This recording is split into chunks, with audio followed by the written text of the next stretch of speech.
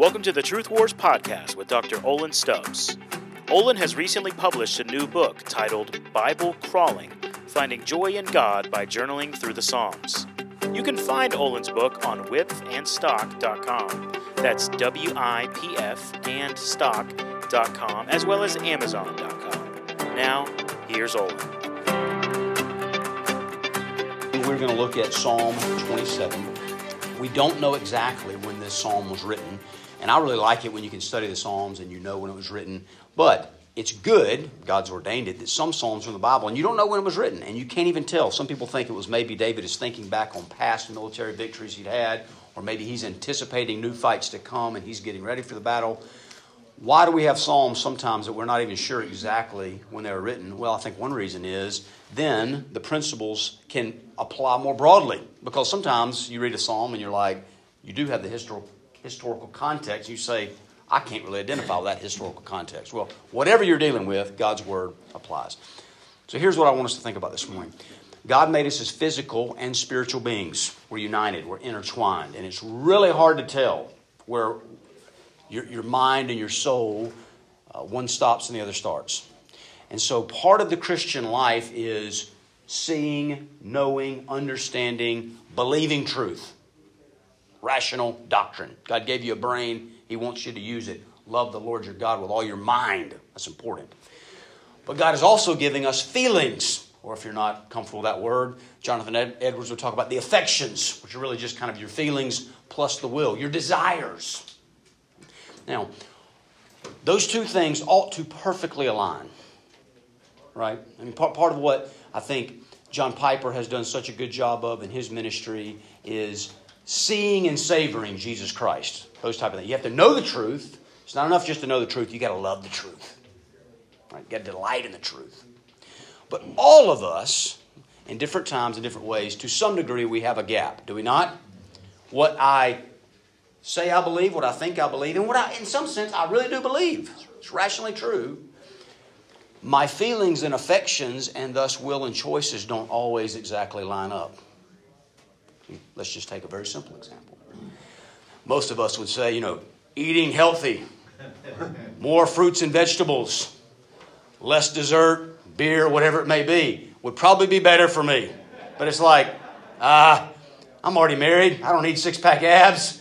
Pass the cheesecake, right? Okay, hypothetically. I can't imagine that any of you would ever say anything like that, but somebody out there would. And it goes much further in other areas of life. Now, how do you deal with this gap? I mean, part of Christian maturity is dealing with this gap between what you think and say you believe and then what you feel to be true and thus act on. There's two different ditches on both sides of the road that we're prone to fall into. One I'll call the radical reformed view. And it's a little bit like this. It's like, hey, truth is what matters. Doctrine. Get your mind right. What you feel, not really that important. Just know the truth. Okay? But then there's a danger of, do I really experience the truth enough that it really transforms the way I live? Okay? I'll give you another example. I mean, I bet everybody in this room could name somebody that at some point has said, I'm against divorce. I'm committed to my spouse. And now they're divorced today. At some level, they said they believed it. They didn't believe it enough when push came to shove. Well, I've fallen in love with somebody else. My feelings are taking me this way. So, the other extreme, the other ditch on the other side of the road, I'll call the crazy charismatic. And it's real light on doctrine. It's like, listen, as long as you got passion, as long as you got faith, as long as you feel it, as long as you jump up and down and sing a lot and loud and that's what really matters. All these doctrinal questions, let's don't get bogged down in the details. Let's just be passionate for Jesus. Now, part of the maturity for all of us is knowing which ditch we're prone to fall in. Again, the crazy charismatic ditch, if you fall in that ditch, you probably don't go to Briarwood.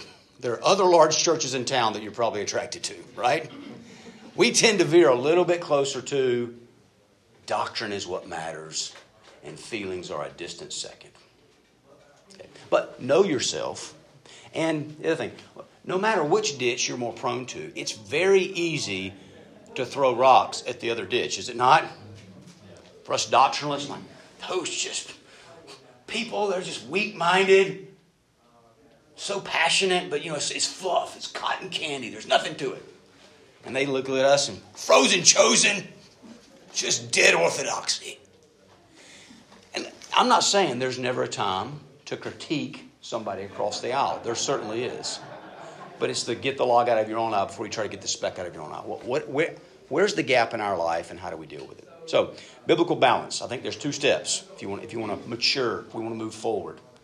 Number 1, you have to be honest about where the gap is. When you become aware of it, be honest about it. Don't try to hide it. Don't try to stuff it. Hey, I got a gap here. I say I believe this. But then if you look at the way I live, I guess I don't believe it enough. Be honest about it. But then don't be content with the gap. Because I've met people before like, yeah, I know that I'm not really living up to my beliefs, but nobody does. What's the big deal, right? Like, no, it is a big deal. Be honest about the gap. Don't be content with the gap. So here, if you walk away with one thing this morning, here it is. I'm giving it to you up front. Good prayer, good meditation is forcing feelings from facts.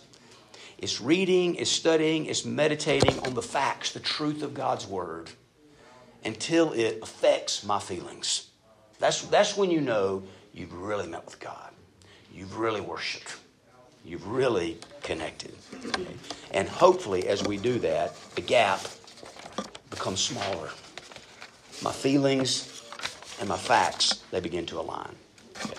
So, the first thing, forcing feelings from fear to confidence. From fear to confidence. Let's read the first 6 verses of Psalm 27. The Lord is my light and my salvation. Whom shall I fear? The Lord is the defense of my life. Whom shall I dread? Now just pause there. If I asked you, do you believe Psalm 27:1 is true? How many of you would say, yes, I believe it's absolutely true? And then I say, okay, when's the last time that you've been fearful? When's the last time that you've been scared? Most of us don't have to think back very long, right? It's not like, well, it was 14 years ago before I started believing this verse. But since I started believing this verse, I've never been fearful again. Doesn't work that way. We still struggle with fear, even though we say, the Lord's my light, my salvation. I shouldn't fear anybody. He's my defense. I shouldn't have any fear. Verse 2.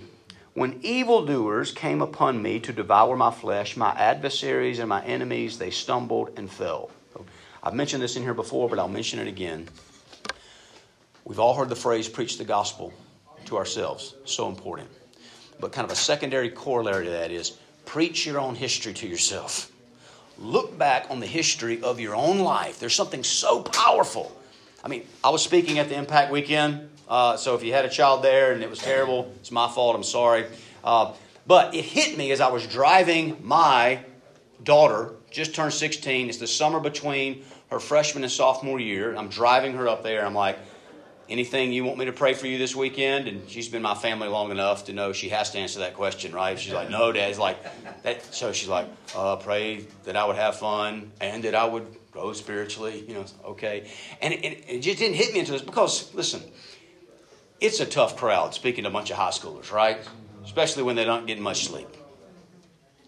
I was excited to do it, but there's also a part of me that's like, man, I'm putting all this time in prep, and are they even going to be listening and paying attention? And I think I was talking to John. If you ever get a chance to teach the high school group, do it. It's great for humility because you get nothing. You get no feedback just because it's not cool to give feedback to the Christian speaker.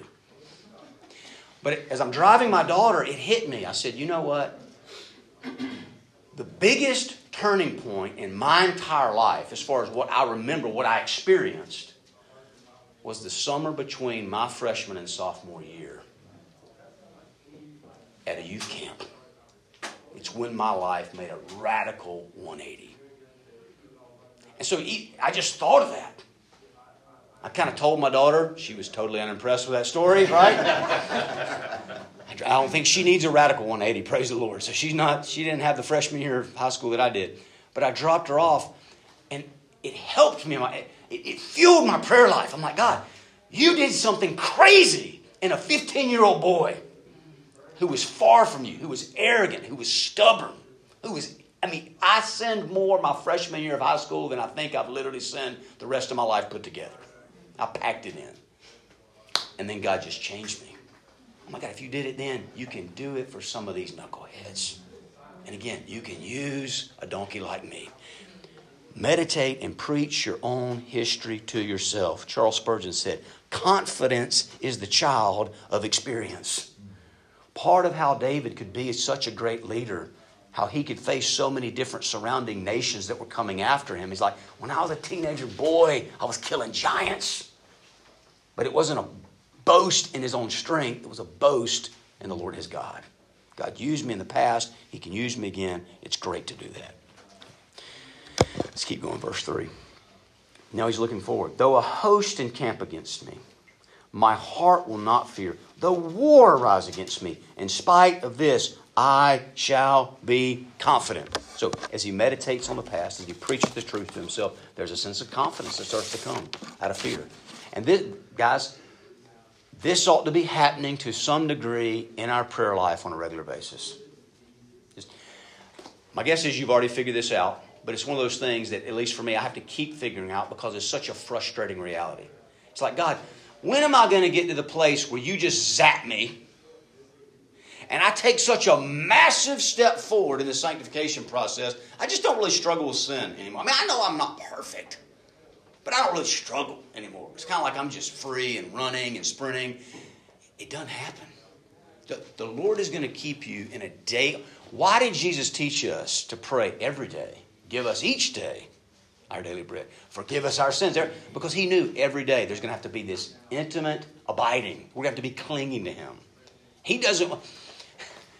Imagine if I said to one of my sons going off to college, hey, buddy, I got all this money for you. I got $100,000 for you. I don't. I wish I did. That'd be great. But I got $100,000 for you. Here it is.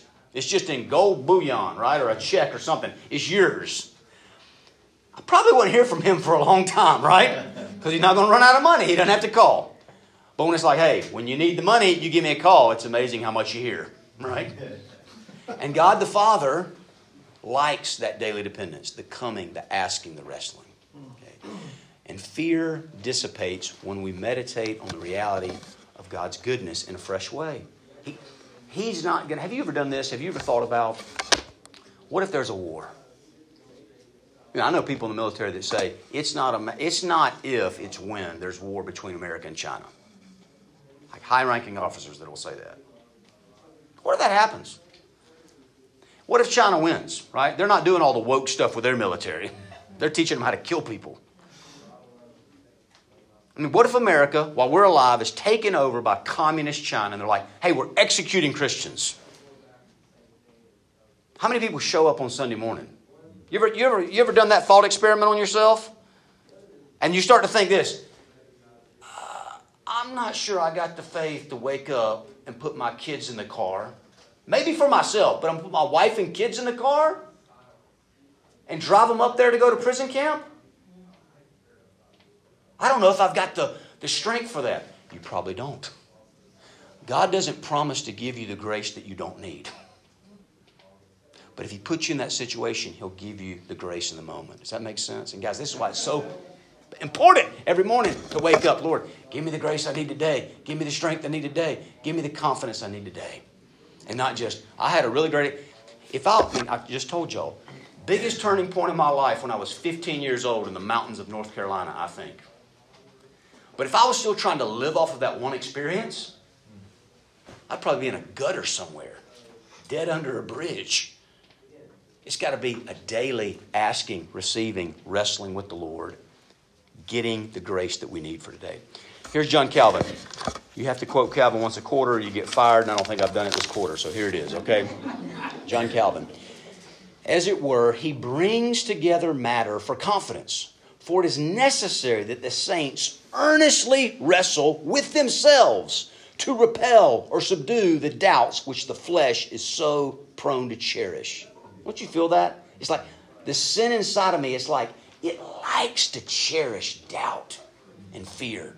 And I have to wrestle with myself and recall things to push it down, to push it out. From the high tower of our confidence, we can look down upon all our dangers with contempt. So after I've meditated and prayed, there ought to be a sense where I can look down on all the danger and kind of sneer at it. I can laugh at tomorrow, whatever it brings. But with the promises of God before our eyes and the grace which they offer, when God therefore kindly allures us to himself and assures us that he will take care of our safety, since we have embraced his promises or because we believe him to be faithful, it is right that we highly extol his power, that it may ravish our hearts with admiration of himself. Again, this is John Calvin. This is not a crazy charismatic, okay? Talking about your heart being ravished with admiration of God. Is that happening for us? Listen, I think for the greatest saint on planet Earth, it probably won't happen every day. But it ought to be happening more and more frequently if you really want to grow. Now look at verse 4. It's one of my favorite verses in the whole Bible. One thing I have asked from the Lord that I shall seek, that I may dwell in the house of the Lord all the days of my life, to behold the beauty of the Lord and to meditate in his temple. He's saying, God, I just want to be close to you. He's probably thinking about the priest who got to live at the temple, the tabernacle close to the ark of God all the time. He's like, that's what I want. And he's probably in this prayer time. I mean, have you ever had a prayer time where you feel like the Lord comes close? The Holy Spirit maybe illuminates a verse that maybe you've literally read 1,000 times, and it's like it's jumping off the page, almost like God is speaking to you personally. And your heart is ravished, and there's a sense of worship. Right? And you almost feel like, maybe I want to go be charismatic for a minute. And in a sense, David is probably having an experience like that. He's like, I want to live here. I want this to be the norm. I want this to be every day. I want you. I want closeness. I want intimacy with you. Your beauty is his attributes. Jonathan Edwards said, where you really see the beauty of God, it's the juxtaposition of attributes that seemingly don't go together. But in Christ they do, right? He's the lion and he's the lamb. He's high and he's holy and he's powerful, and yet he comes low and he's tender and he's gentle. And you spend time wrestling and meditating until you taste and see his goodness. Okay. Here's Tim Keller. We try to look and look because we want it imprinted on our mind for future replication and recall. He is referring to the difference between intellectually knowing God is great and actually finding a sense of God's greatness and glory in the heart. So to gaze is essentially the same as meditation. We ponder, reflect, and meditate on God's person and attributes and deeds until we find them becoming spiritually real to our hearts. Beauty refers to how God becomes spiritually satisfying to us. Something is beautiful when we just enjoy it for itself. To gaze on the beauty of the Lord means to find him ravishing and satisfying just for who he is in himself. Adoration is asking for nothing but God himself. So let me tell you a personal experience I had of this. Have to go way back, but I think maybe you'll be able to identify. I was a sophomore in college. I had met Lena. She's a couple years older than I am. I was smitten. I asked her on a date. She said yes. And it was one of those times where it was as though God spoke to me. In my mind, put a thought in my mind I knew I didn't put there. He's like, you are not mature enough to get into a serious dating relationship. And she's a senior about to graduate. I'm a sophomore, just asked her out. I think I won the lottery, and it's like the Lord saying no. So we go on this great date, right? And everything's going wonderful. And as I'm dropping her off at the sorority house, I'm like, hey, this is going to be really weird. You know, it's like, I really like you. I just don't think I'm in a place where I need to get into any kind of serious relationship. We were friends already, right? So now I've kind of crossed the Rubicon to ask her out on a romantic date. And she's like, well, then what are we doing? Because she was about to graduate. She was at a place where she could seriously start thinking about marriage. I said, yeah, you're right. We probably don't need to spend much time with each other anymore. And so I backed up. There was a line of guys waiting, to proceed and go after her. And so I remember walking through the food court at times, and I'd see her talking to other guys, and I wanted to punch a hole in their face or the wall or something. But I was like, no, I got to go back. I'm trusting the Lord. I'm surrendered. I try to read my Bible, and I'd just be, all I could do is think about her. So I went out one day, I was outside, and I took Romans 8:28. I think Romans 8:28, other than the gospel, is the most important truth for Christians to believe. So here's what I was taking Romans 8:28. God works all things together for the good of those who love him, who've been called according to his purpose. I'm like, do I believe that? Yes. Do I feel like I believe that right now? I'm like, no. I feel miserable. I feel angry. I feel sad. I feel confused because I'm thinking, I think this is the greatest girl I've ever met, and she's the one for me. And I feel like God is saying, no, not now. And so I don't like it, right? The belief was over here. Romans 8:28 is true. The feeling was way over here. It's like, doesn't seem true. I prayed, I wrestled, I meditated, and here's what started to happen in my mind. I'm just trying to give you an example of how this works oftentimes. So wait a second. If Romans 8:28 is really true, what does it mean in my dating life? Because I had plenty of reasons to be convinced I do not have the gift of singleness. Well, it either means this, because I've met Lenham, and so if she really is the best one, and I feel convinced that, God's going to bring her back around one day. Or, if not, God must going to be bringing me somebody better. Because Romans 8:28, He's going to do His best. And at some point, literally, I'm sitting there praying, the peace that passes all understanding, it started to guard my heart and mind in Christ Jesus.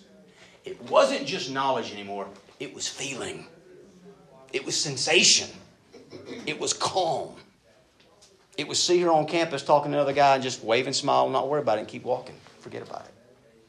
And eventually God did bring it back around, right? But the point is, when you're dealing with fear, worry, whatever it may be, take the truth of God, get specific, and in a sense, screw it down into your personal life situation in meditation and prayer until you start to sense the reality of it, and there ought to be a sense of rest in your soul. Okay? That's what David is doing here.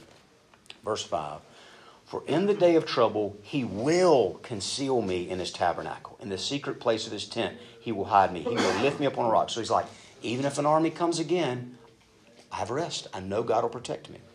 Verse 6, and now my head will be lifted up above my enemies around me, and I will offer in His tent sacrifices with shouts of joy. I will sing, yes, I will sing praises to the Lord. The fear is gone. Praise has come. Here's Spurgeon again. The pendulum of spirituality swings from prayer to praise.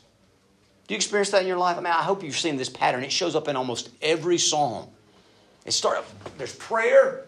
I got all these needs. And this really happens in almost every psalm except for one. By the very end, there's a sense of everything's going to be fine. God's in charge. I'm happy. I'm confident. I'm singing songs. I'm writing songs. It's really good. Okay. Even if you're wrestling with something like this, or go back to the China example. And no offense to China. I'm just using another country. We'll use North Korea. All right, we'll pick on somebody else. He's going to come in, attack America. It's like, what if I die? Well, if you're in Christ, to depart is better by far. I mean, Job said in Job 13:15, though He slay me, yet will I trust Him. I mean, there is the foundation, the basement of faith. God can do whatever He wants to me. And I trust Him. I trust His goodness even when all of life and reality and circumstances seems to scream something at me differently. I'm going to have confidence. I'm not going to give in to fear. So when you're struggling with fear, pray and meditate to force your feelings to confidence. And the second part of the psalm, when you feel forsaken, pray and meditate, very similar, to force your feelings to courage so that you can lead or do whatever God's calling you to do. Verse 7, hear, O Lord, when I cry with my voice, and be gracious to me and answer me. When you said, seek my face, my heart said to you, your face, O Lord, I shall seek. Now, verse 8 can be a little bit of a strange verse, but in a sense, here's what he's saying. God, you have told me to do things like read the Word of God, pray, worship, go to church, and I'm not sinlessly perfect, but I'm doing my best to apply all your commands, to obey. So I need you to show up. I need you to answer. I need you to bless. I need you to keep your part of the covenant and the promise. And He always does. There's a sense of what, remember Elijah. Elijah built the altar, but God has to make the fire fall. God, I'm doing everything I can to put myself in the place of blessing, under the spigot of blessing. That's what the means of grace really are. The Bible, Word, church, all that. It's, God, I'm here. Now I want to get wet with your presence, so to speak. Okay. Verse 9. Do not hide your face from me. Do not turn your servant away in anger. You have been my help. Do not abandon me nor forsake me, O God of my salvation. Guys, just in that one verse, do you see the back and forth? God, Don't leave me. Don't forsake me. He's like, you never have abandoned me before. But it's like, this next thing I'm about to face, it seems really bad. I need courage. Help me. He's wrestling.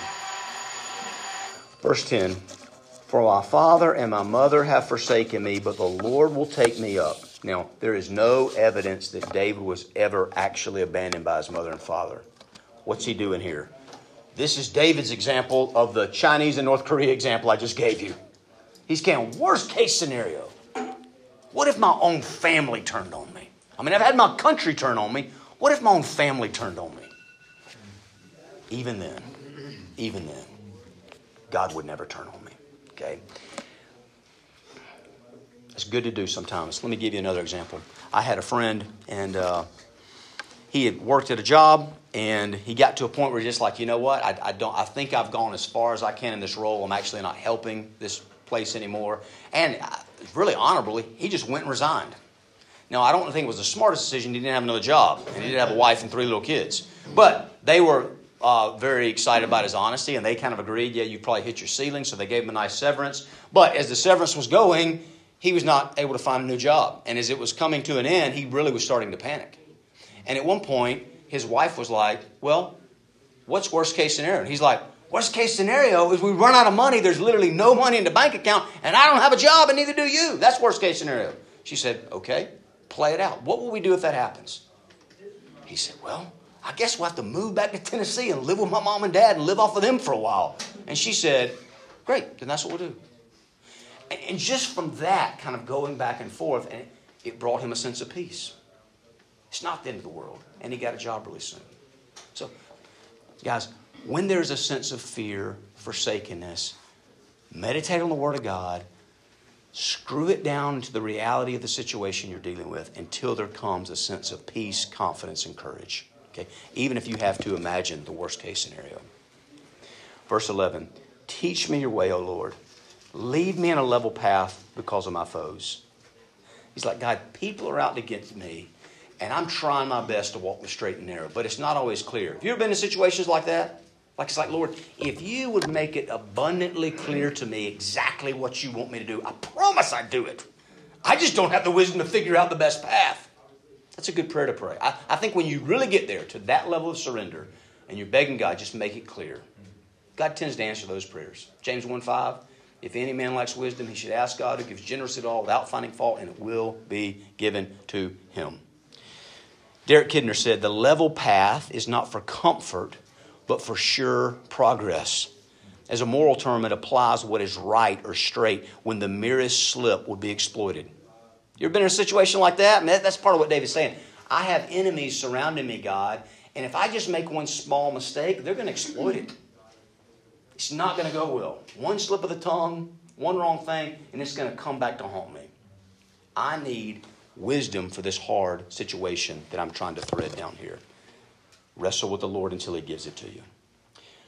Verse 12, do not deliver me over to the desire of my adversaries, for false witnesses have arisen against me, and such as breathe out violence. I would have despaired unless I had believed that I would see the goodness of the Lord in the land of the living. I love that, guys. We're not going to have to wait to get to heaven to see the goodness of the Lord. We're going to get a lot better view up there. But even Paul said, right, we see it now dimly as through a glass. And when you're really struggling, I have so many times where, hey, God, I just need a little bit of encouragement. I mean, I want to live on faith and all that, but a little bit of encouragement would help. I need a little bit. I want to taste and see a little bit of your goodness. And it's amazing how often I pray that and how quick the Lord is to answer.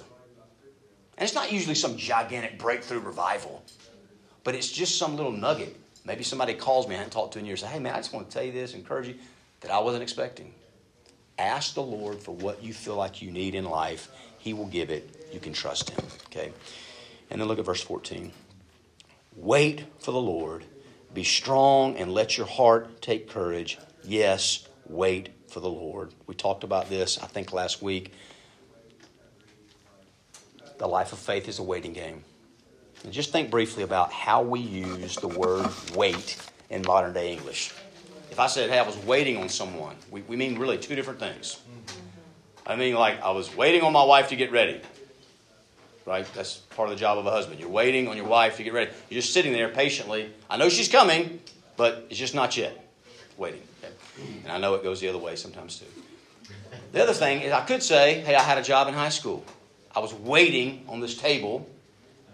It's serving. And guys, that's a pretty good definition of what the word means in the Old Testament, waiting on the Lord. There's a sense of patience. Hey, God, I'm waiting on you to show up.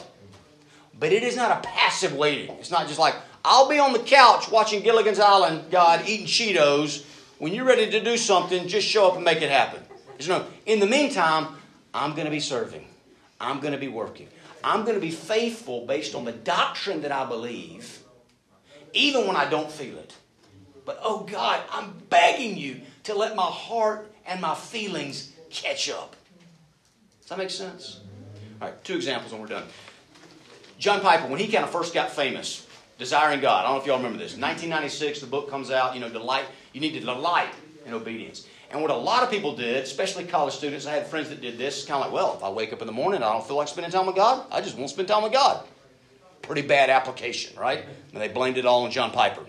And he came to speak at Beeson Divinity School. Somebody essentially asked him a question. What do you do when you know the truth, but you don't feel like doing the truth? What do you do? Gave a great answer. He said, imagine you're driving down the road, going to a meeting, dressed nice, car on the side of the road, broken down, somebody needs help, and you just know it's like the Holy Spirit saying, pull over and help this person. But you don't want to.